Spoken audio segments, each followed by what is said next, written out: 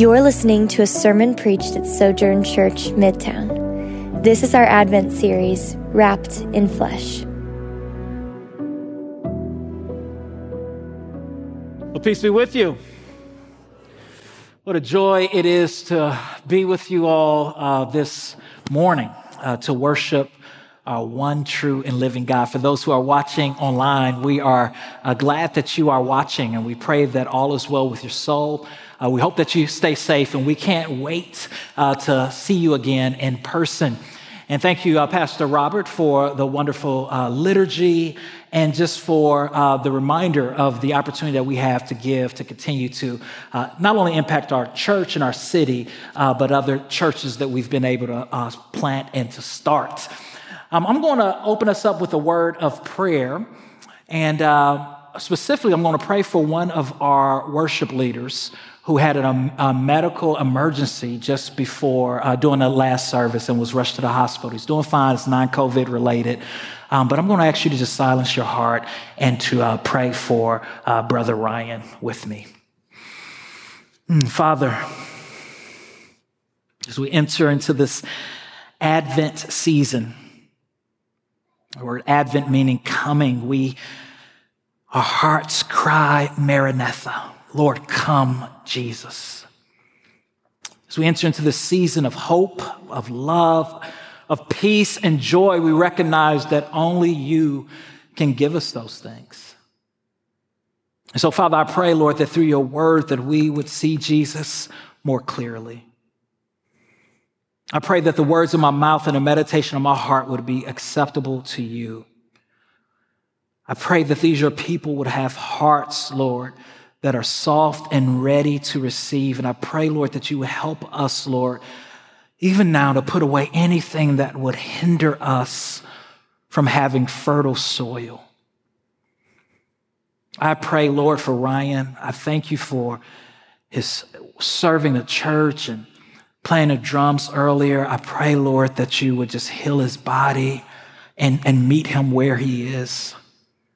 We thank you for Raymond and him being on call to serve, and for all those who are here today, Lord, wanting to serve you and worship you in spirit and in truth. And we pray for those online, Lord, that you would just fill their heart with shalom. Just give them peace like only you can. Speak, Lord, for your servants are listening. In Jesus' name, amen. Well, many of us have been there before. It's Christmas morning, and even though it's a holiday and it's a time to be excited because we know the true reason for the season, we're a little more lethargic. We go down maybe to open a gift or to call a loved one, and the excitement just isn't there. We're not quite Grinch, but we're kind of close. And maybe it's a phone call, or maybe it's a gift that you unpack and unwrap that brings you out of it. Perhaps as you're unwrapping a gift and just thinking that this is going to be a simple gift, this is not going to be great. After all, you're not a child anymore. You didn't really have a list. You begin to unpack that gift, and as you unpack the gift, you realize that it is a thoughtful gift. It is something that you actually wanted.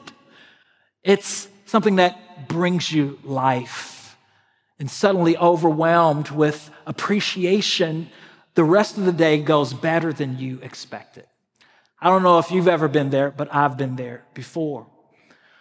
Well, today we are starting a new series called about Jesus, called Wrapped in Flesh. And today we're going to look at the subject of how the Word dwelt among us. And in this series, we are going to unpack John chapter 1 for 3 weeks in a row. And if you can't tell, it's just because I only had 1 cup of coffee. But I am really excited. I'm like thrilled. I can't remember last time I was this excited to preach an Advent sermon, because we get to slow down as a church. And this year, we're not going to go do topical or go from passage to passage. We're just going to sit in one passage for 3 weeks. One passage for 3 weeks. And my hope is that if you find yourself, as a result of 2020, lethargic or apathetic or lacking in hope, love, joy, or peace, that as we unwrap this rich, Christological, theological, beautiful passage that centers Jesus as the one who is supreme and the one who is above all, my prayer is that your heart would become warmed, that your perspective would change, that God, even in the midst of a pandemic, would grow deep appreciation in your heart towards Jesus and fill you with all hope. And in order to do that, I want to challenge you in two ways. We can call this the Advent Challenge. One, I want to challenge you to just take 10 minutes. That's all it'll take. 10 minutes to read John 1 through 18 slowly every day leading up to Christmas. And if it's hard for you to do something like that, maybe get a friend to do it along with you. And every day just to slow down and read the passage. Meditate on it.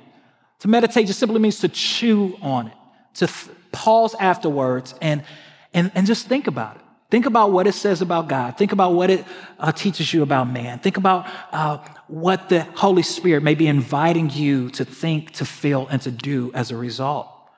But even more, I want to encourage you to put it to memory. Maybe this isn't the time or the season for you to memorize 18 verses. Maybe it's just 5. Pick the verses that stick out to you and just memorize them. Hide that word in your heart so that the Holy Spirit can stir their word in you and just warm your heart up like a cold person sitting by a warm fire, okay? And so that's our Advent challenge. How does that sound? Good. All right, let's do it. I'm believing that the Lord is going to do a mighty, mighty, mighty work. Well, as we look at John 1, today's is going to kind of be almost an overview of some major themes that we're going to see in the chapter. And then we're going to slow down the next 2 weeks to really go deeper into these concepts. But I think it's really important for us to know just a little bit about the book. The book of John is written by John, the son of Zebedee, who was a disciple and a self-proclaiming disciple that Jesus loved, all right? We see this throughout John's writings that he likes to call himself the disciple that Jesus loves. He's believed to be the disciple that lays his head on Jesus' breast during the Lord's Supper. He wants the other apostles to feel jealous because he believes that he had a special relationship with Jesus. So John is writing from personal experience, and he's had time to reflect on the life of Jesus, the works of Jesus, who Jesus is. And this is kind of his magnum opus. This is him writing to the early church to encourage the early church. And we'll see exactly what he's encouraging the early church to do in John chapter 20, verse 30-31. John 20, 30-31 says, Jesus performed many other signs with his disciples that were not written in this book. But these are written so that you may believe that Jesus is the Messiah, the Son of God, and that by believing you may have life in his name. So John is writing this book to firm up the faith of those who believe and to show those who do not believe this evidence that Jesus is not just the Messiah, but he is the Son of God. And all of the synoptic gospels are really getting to that point. We see this in the Gospel of Matthew. Matthew is writing to the church, and that's what we've been going through, the Gospel of Matthew, and showing that Jesus is the Messiah, one, but that he's more than a son of David, he's also the Son of God. And John is doing the same thing. He wants them to believe. And so these are a theme that you'll see throughout. And John has been an eyewitness to these things. Later on, John is going to write in 1 John chapter 1 these words. What was from the beginning, what we have heard, what we have seen with our eyes, what we have observed and have touched with our hands concerning the word of life, that life was revealed and we have seen it, and we testify and declare to you the eternal life that was the Father and was revealed to us. And so again, John is writing from experience. This is a historical document, and later on he writes to church, 1 John. This is a different letter, and he says, I saw Jesus. I touched Jesus. I lived with Jesus, and this is the reality I learned. And we know that many of the apostles and many of the people who wrote the New Testament were persecuted because of what they believed. They were faithful Jewish men who sometimes lost their families. Some lost their life because they experienced a resurrected Jesus. And now they're recording their experience of him and writing to the early church, in essence, telling them to hold on. And for those who are reading the letter, telling them to believe. And so John here is really going to write an amazing prologue. It is a Christian theology at its best. And in essence, what John is going to do is he's going to show us that Jesus is God and that Jesus is divine. And in today's day and age, this is a big deal because perhaps now more than any other time in American history, it is okay for you to say that Jesus is a good teacher. It is okay for you to say that Jesus is a miracle worker. It's okay for you to say that Jesus was a great philosopher. But the rubber hits the road the moment that you say that Jesus is God. And not only that Jesus is God, but that Jesus is the only way to God. And not only that Jesus is God and the only way to God, but that Jesus has always been God and will never cease to be God.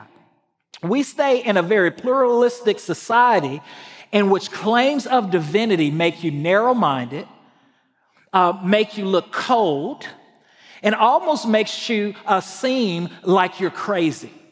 But Christians for over 2,000 years have believed that Jesus is divine, that he is God. And the reason that they have believed that is because of eyewitnesses who saw Jesus defeat death. And because Jesus himself claimed to be God and did things that no other human being consistently did. And John is going to record this, and he's going to go take a different approach. We saw in Matthew that Matthew starts with the genealogy of Jesus, tracing Jesus' lineage back to the line of Judah, back to David. But John's not going to start there. John's going to start at a more philosophical level. He's going to start in a way that would connect to Greeks and Jews by discussing something called the Logos, or the Word. And so in verse 1, he says, "In the beginning was the Word, and the Word was with God, and the Word was God. He was with God in the beginning. All things were created through him, and apart from him, not one thing was created that has been created." And so what is John doing when he talks about the Word? What does that mean? Well, William Cook, in his commentary on John, and we have this on the screen, writes a very short synopsis that helps us to wrap our mind around this concept of the Word. He writes, the term logos, which in our English is translated as word, has a conceptual background both in Greek philosophy and Judaism. In Greek philosophy, the logos referred not only to the spoken word, but also to the unspoken word, still in the mind, reason. And this was a big point that people like Plato and others would draw out, that there's a supreme being, and we can't quite know him, but he is there, and he is the supreme being of logic and reason. But when applied to the universe, it referred to the rational principle that brought order and unity into the cosmos. It's most likely that John's primary conceptual background is the Old Testament. So in the Old Testament, we have this idea of the Word. In the Old Testament, God's Word is the dynamic force of his will. So we see this in Genesis chapter 1, verse 1, for example. In the beginning was the Word, right? In the beginning, God created the world, right? And we know that God did it by what? Speaking. Over and over in Genesis, God spoke and it became. God created the heavens and the earth by his spoken word. God speaks and his will is accomplished. Isaiah 55, verse 11. What God says, it happens. It doesn't come back to him void. John was fully aware that the term will resonate with both his Jewish and Gentile readers. So John is coming at a very philosophical level in order to say, hey, listen, Greeks, Gentiles who talk about this logos, this world, this word, this supreme being who kind of controls all the universe, and which you guys aren't sure who he is. Let me tell you, in the beginning was the Word. The Word. So whatever this logos is, the Word is pre-existent. And the Word was with God. Whatever this logos, this Word was, it was present with God. And the Word was God. Now that's a huge claim, that this Word that created all things is actually God. And not only was the Word God, but the Word is the author and creator of all things. In fact, look at your Bibles. Verse 3, all things were created through him, and apart from him, not one thing was created that has been created. Notice how John double downs on this. He says this in the positive and then in the negative. All things were created. All things were created through him. And apart from him, not one thing, not one single thing that was created. Not one single thing that was created apart from him.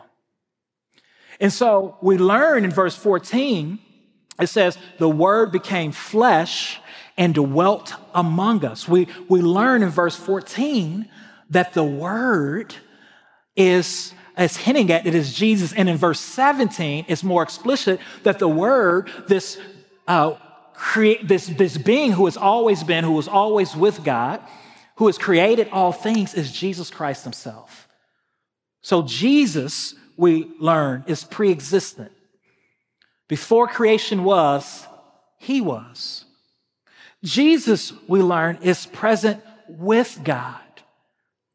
Jesus, we learn, created all things. When God said, let there be light, that was Jesus creating light. When God separated the waters from the land, that was Jesus creating. Every single part of creation is through Jesus. In fact, Colossians 1, Hebrews 1, we got some great passages all throughout Scripture that point to who Jesus is. Jesus created all things because Jesus is God. These are bold claims that's been made by John, claims that could have gotten him stoned by his other Jewish kinsmen who had not yet put their faith in Jesus Christ. This would have been blasphemy, because it is the saying that Jesus is the second person of the Trinity. And as Christians, we believe that there is one God. God is three persons. Each person is fully God. God the Father is not God the Son. God the Son is not the Holy Spirit. Each person are distinct persons, but they share the same substance and essence. Each is fully God. Jesus always was. Now, this, of course, is problematic. And it has been problematic because it's mysterious. It's a beautiful doctrine, but it's a mysterious doctrine. It's something that we can't wrap our mind around because there's no other being like God. There's no other being that is three in oneness. And some people, instead of embracing this, and it's not a contradiction, it's just simply a mystery. They try to read the Bible and create a doctrine that is safe and containable and to them more logical. And some of you all have met people like that who say, no, Jesus isn't God, but rather Jesus is a supreme being. He's the highest of all created beings. And some of you on a Saturday morning have been at home in your pajamas enjoying a quiet day, and all of a sudden you heard a knock at your door. And you look out, and there's a group of people who are all very pleasant and kind, and you think that they're selling Girl Scout cookies, and then they want to tell you about their version of Jesus, right? And this is a group that we call the Jehovah's Witnesses. And one thing I love about, and I respect about Jehovah's Witnesses is that they are a very zealous people. They believe what they believe, but they don't believe it according to knowledge of God's word. And what they believe is that Jesus is a created being, They believe that Jesus is Michael, the archangel from the Old Testament, and that in the New Testament, he was brought forth as who we have now, who is Jesus. And so they have this warped theology on the Trinity, on the Holy Spirit, and on who Jesus is. And this is very problematic. In fact, this puts them outside of the Christian faith because as Christians, we know that Jesus is fully man, the Son of David, and fully God, the Son of God. But they say that nothing new is under the sun, right? And just about every heresy we hear today has its roots into the early centuries after the resurrection of Jesus. In fact, in 325 AD, this was a big issue. There was a big beef going on in the Eastern world. The Western world had settled it years before with a great theologian by the name of Tertullian, who took what the Bible teaches about the Trinity and made it very plain and kind of spelled it out for Christians who were having a difficult time wrestling with Jesus being both human and being fully God. And so what Tertullian did is he showed what the Bible teaches. He didn't create something. He just said, this is what the Bible teaches. This is why philosophically it's not a contradiction. And here is why we worship Jesus God. Well, in the Eastern Church, there was a bit more controversy. There was a man by the name of Arian. And Arian was a deacon in Egypt. And he was a very good speaker, very convincing. And Arian began to teach that Jesus was not divine, that Jesus is the highest of the created order. And there were other bishops and pastors who were like, this is a problem. And so he debated back and forth with a man by the name of Alexander. Around the same time, Constantine, who was the emperor of the Roman Empire, had been converted at best, or had an experience that led him to believe that the Christian way was the best way for the Roman Empire. And because he had this breakthrough of heart, he did not want the church to kind of be torn apart from the inside out with a doctrine. So what he did is he had all the bishops and elders and pastors come to a place that is in modern-day Turkey, called back then Nicaea. And he had all the best thinkers of the church come together to debate Arian on who Jesus is in essence. And this was incredible because just years prior, these same bishops, over 300 of them, were being persecuted for what they believed about Jesus by the Roman Empire. Some of them came into this conference, so to speak, lamed, because they had eyes plucked out, because they had limbs cut off for what they believed. And now the emperor of Rome paid their way to travel to Nicaea to talk about who is Jesus. Legend had it that there was one guy there by the name of St. Nicholas. And in the middle of the debate, though Arian is not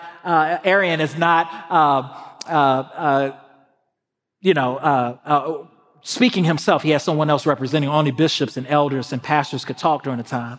St. Nicholas gets up from across the room, legend has it, and he slaps Arian because he's so upset at what he's teaching, all right? I wonder if he told him Merry Christmas afterwards, But he was so passionate about who Jesus was that he just got upset. He just walked and just slapped him. That's what legend has it, all right? I'm not telling you to slap people who knock on your door and who are saying that Jesus is not God, all right? That'll get you in trouble, and you'll probably come under church discipline here. I'm dragging on. That wasn't a part of my manuscript, but there you go. Merry Christmas, all right? A little church history for you. But what ends up happening is they walk away, these bishops, these elders of the early church, creating a clear document and teaching on who Jesus is. And this is called the Nicene Creed. I want to put it on the screen for you real quick. And it's a beautiful doctrine in which they hold all of these great teachings about Jesus in the Bible together. and they communicate it in a clear way. And this is what we call Christian orthodoxy, which has been believed by the church for a couple thousands of years, and even before that, after the resurrection of Jesus, but they neatly put it together. I believe in one God, the Father Almighty, maker of heaven and earth, of all things visible and invisible. I believe in one Lord, Jesus Christ. Think about this, right in these words in Rome, right? One Lord, the only begotten Son of God, born of the Father before all ages, right? And he always was God from God, light from light, true God from true God, begotten, not made. He was never made. He always was God. Consubstantial with the Father. Through him, all things were made. For us men and for our salvation, he came down from heaven and by the Holy Spirit was incarnate of the Virgin Mary and became man. Now you can go and Google the Nicene Creed and look up the entire document. It's absolutely beautiful. And I want to encourage you to put it to memory as well. That's something I've started to work on myself. And the reason that this is important is, as this phrase says, is that Jesus came to the earth to save us. And if you take away the divinity of Jesus, if you take away the fact that he is pre-existent, that he was present with God, that he created all things, and that he is God, right? When we talk about what he did for us on the cross or his death, it becomes null and void because he doesn't undo what the first Adam did, which was sin. And if he's not God, then he wasn't sinless. And there's no redemption. There's no ransom for our sin. There's no hope. And so for the next few weeks, we're going to look at this incredible chapter and remind ourselves that we believe what millions of Christians throughout the centuries have believed, that Jesus is not simply a good teacher, the Messiah, or a great rabbi. He is God himself. And there's two things this Advent, themes that we're going to see running throughout this as Jesus is the Word. The first is this theme of life, and the second is this theme of light. Look at your Bibles. In him was life, and that life was the light of man. When we talk about Jesus as the divine Word, as God himself, we're saying that Jesus is the author of life. In fact, in John chapter 3, we're going to see Jesus talking to a man by the name of Nicodemus. And Jesus is going to tell Nicodemus, who was a spiritual leader of Israel, as he is answering his questions, that in order to be a part of the kingdom of God, that Nicodemus must be born again. That in order to be a part of God's family, you have to be reborn. And the only way you do that, John says in John chapter 3:16, is by believing that God so loved the world that he gave his only begotten Son, that whoever would believe in him would not perish, but have everlasting life. John 17:3 records this. This is eternal life, Jesus said, that they may know you, the only true God, the one you have sent, Jesus Christ. True life is found in Christ and Christ alone. If you feel dead on the inside, I'm telling you that the only way to experience life is by placing your faith in Jesus Christ, who is God and who became a man so that we might be free from the wrath of God, have our sins past, present, and future forgiven. And Jesus came not just to save us from God's wrath, but to save us to something. And that too is true life, what Jesus is going to call abundant life. Later in John chapter 14, Jesus is going to say, I am the way, the truth, and the life. In fact, Jesus, throughout the Gospel of John, John shows us is that this is what Jesus came preaching. In the book of John, we have 7 I am statements. Jesus preaches in John 6, he says, I am the bread of life. As just as essential as bread is to life, I am. I am the light of the world. I am the gate for the sheep. I am the good shepherd. I am the resurrection. I am the way, the truth, and the light. I am the true vine. Ego eimi. This is the divine covenant name of God that God introduced in the Old Testament to Moses. I am that I am. That's who you tell Pharaoh that I am. I am. And Jesus comes, and John records throughout his ministry, he is preaching to the crowds, I am. And then we see that he backs this up with 7 signs, turning water into wine, healing a sick boy, healing a paralyzed man, feeding the 5,000 with 2 fish and 5 loaves, healing a blind man, raising Lazarus from the dead, and raising himself from the dead. But notice those 2 I ams. I am the bread of life. I am as essential to life as daily food. And I am the light of the world. Look at your Bibles. And that life was the light of men. And that light shines in the darkness. And yet the darkness did not overcome. Jesus is the light of the world.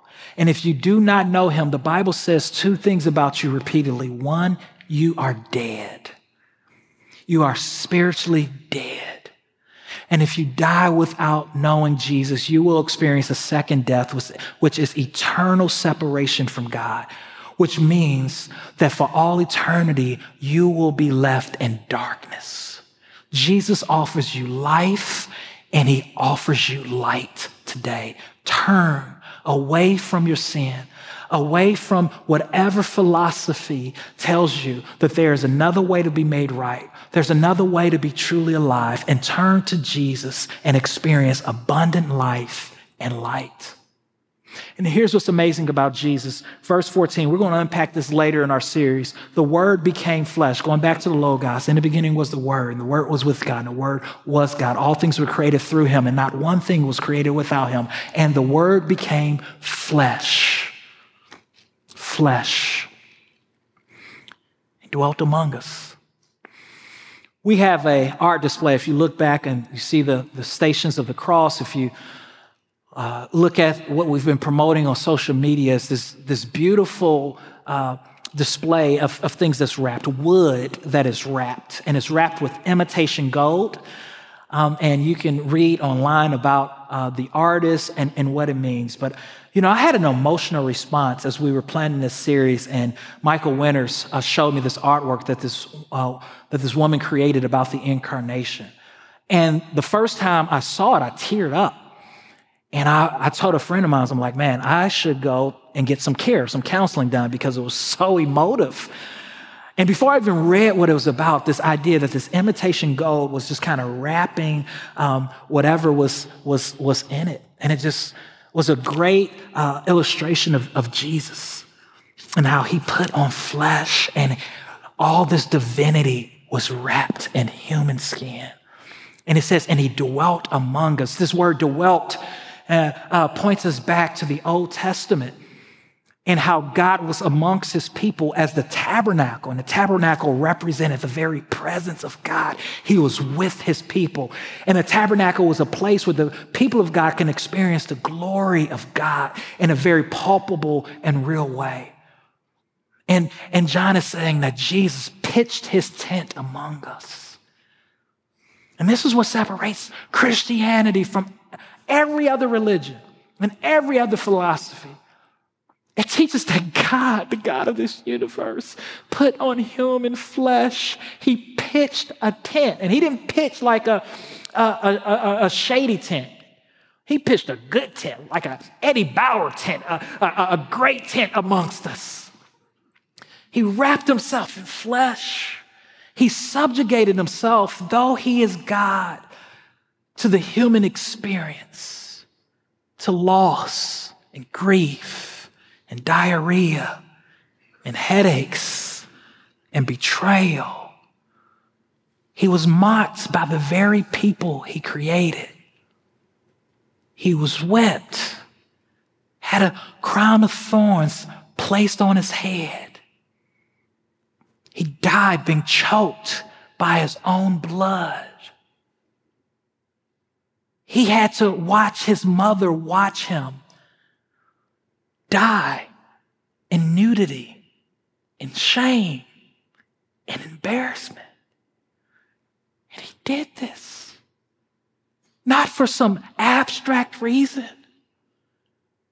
and not for people who had it all together.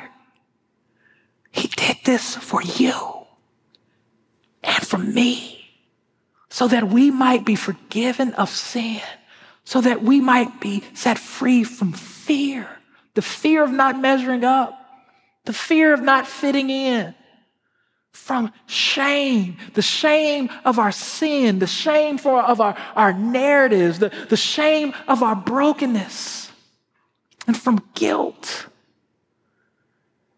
And he did this so that we could know life, both eternally and abundantly now. I know this pandemic is hard. Some of you are grieving on the inside because you lost loved ones, lost perhaps a job, won't be able to see your family members, your grandmother, your mother, your father for the first time in your adult life. You're tired of watching online, not being able to take communion. You're afraid because you have someone that you love that's in high risk, or a child. And you're saying, God, do you see me? Lord, are you with me? And Jesus today is saying, yes, I pitched my tent on earth over 2,000 years ago so that you can know that I'm not sleeping on the job, but that I am willing to enter into the brokenness of humanity for you. And not only 2,000 years ago, but my Spirit has pitched his tent in the church, and I am indwelling you now. I am able to give you comfort in your grief, comfort in your loneliness, comfort in your weariness. Because of Jesus, a weary world rejoices. Because of Jesus, in our waiting, we have hope.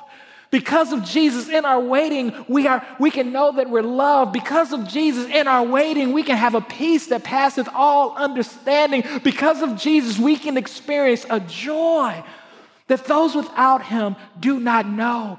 And a light that empowers us and emboldens us to tell them that there has been a cure for the greatest pandemic that ever hit the earth, which was separation and alienation from God. And this cure is better than the vaccine because all of us are sick. Vaccines are taken, so the vaccination we take in order to prevent getting something. The Bible says that we all were born into iniquity and shaped by our sin. And what God did for us through Jesus Christ was not give us something to prevent us from falling ill. He gave us a cure for our illness. So that as we look back at our past sins, we can hear God say, you are forgiven, you are free. And as we struggle with sin in the present, we can hear God say, you are more than a conqueror. You are forgiven. And today I invite you to meditate on those truths and to know that Jesus is Emmanuel. He is with you. We can have grit because of the gift that God gave us. We can unpack this gift and marvel at Jesus' supremacy. The one who is pre-existent, the one who is present, the one who has not only created all things, but Colossians 1:18 says all things are held together by him. And the one who, Revelations 19:13, calls the Word, John calls the Word, who's coming back again to make all things right. Because of Jesus, we have hope that trouble doesn't last always. Because of Jesus, we know that there will come a day and there will come a time when we never again have to wear masks or fear cancer, arthritis, sickle cell, dementia, amnesia. Because he will usher in his perfect kingdom where there is no more tears, no more depression, no more need of medication, and no more sin, no more loneliness, because in him we will be perfectly fulfilled. And this should encourage us to be obedient now. This should encourage us to be faithful in our abiding in Christ. This should encourage us to live on mission for him and not just survive this pandemic, but to know that he can empower us to thrive. Every Sunday, we take communion together. Communion, when we're in our regular rhythm, we would take each week to remind ourselves of the broken body of Jesus and the shed blood of Jesus. For those of you at home, I know you're waiting and longing to have this meal with us. We long and we wait to have it with you as well. For those of you who are present, let's take this wafer and remember that Jesus understands. He knows pain. He knows discomfort. We have a high priest who is able to sympathize with us in our weakness because he became one of us. And even now, he's sitting on the right hand of God, wrapped in flesh. He didn't lay aside his flesh when he died and become a in-body spirit, but he continues to subjugate himself to the human experience so that you can know that he knows. Let's drink all of it.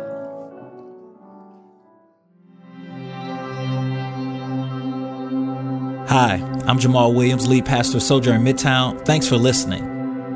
At Midtown, we value gospel-centeredness, biblical faithfulness, transformative relationships, diverse fellowship, creativity in the arts, and relentless mission. For more sermons, info about our church, visit sojournchurch.com/Midtown.